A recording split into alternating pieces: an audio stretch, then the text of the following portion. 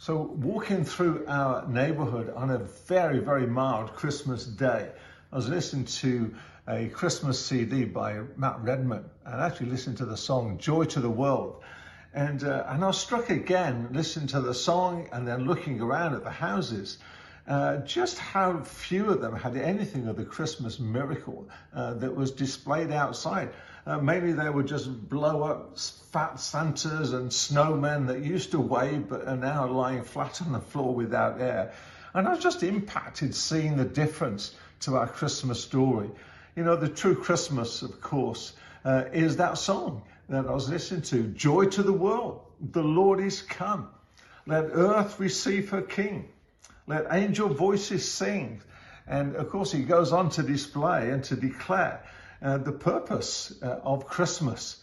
And it's a song, obviously, that we know well, talking about the wonders of his love. And the earth that received her King later watches him fulfill his purpose, as Hebrews 12 verse 2 declares.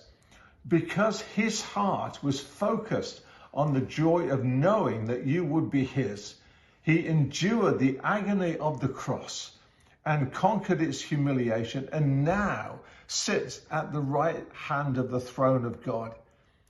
So Jesus went to the cross with joy deep down, knowing that because of this, Graham and Linda and family and billions of others would be welcomed into his family and share eternity with him. I find that absolutely stunning. So the joy of the Spirit is not the emotions and therefore not based on circumstances. Happiness is based on circumstances. So when Jesus went to the cross, it was not a happy experience, but the deep joy that he had led him to that cross. And therefore, it's a fruit of the Spirit and flows from the Holy Spirit within us. In a season of dryness, as Linda and myself moved to a new location and country with all its adjustments, and wondering, did we do the right thing, bringing our kids out of their school and from great friends, and for us leaving a wonderful church, i.e. you guys? This verse impacted me greatly, and it was as if God breathed life into these words for me. It's now one of my favorite verses, and one of the verses that I speak often and pray often in prayer meetings. And it's Psalm 16 verse 11.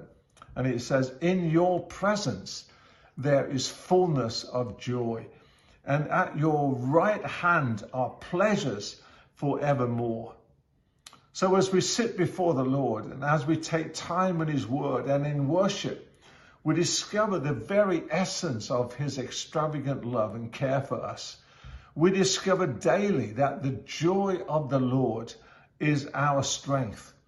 It overcomes the power of the enemy to discourage and produce fear and uncertainty.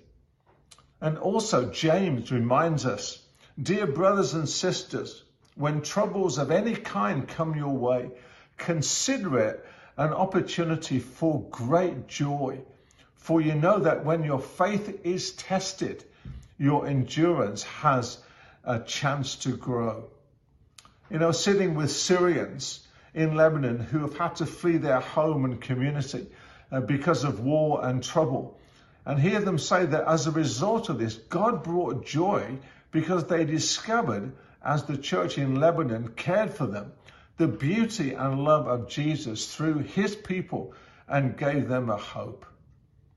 Joy, as Henry Nouwen says, just doesn't happen to us. We have to choose joy and keep choosing it every day. So in 2022, let us continue to choose joy. According to Leonard Ravenhill, the more joy you have in the Lord, the less entertainment you need. Sorry, I understand and recognize that's a bit of an ouch, but it's true. Just as I was preparing this, an email dropped into my inbox from the guys who put together the Passion Translation. And I'll read just a part of it. It's about joy, because I thought, wow, this is really, really timing. And this is a word from the Father. I created you with great joy. I dance over you.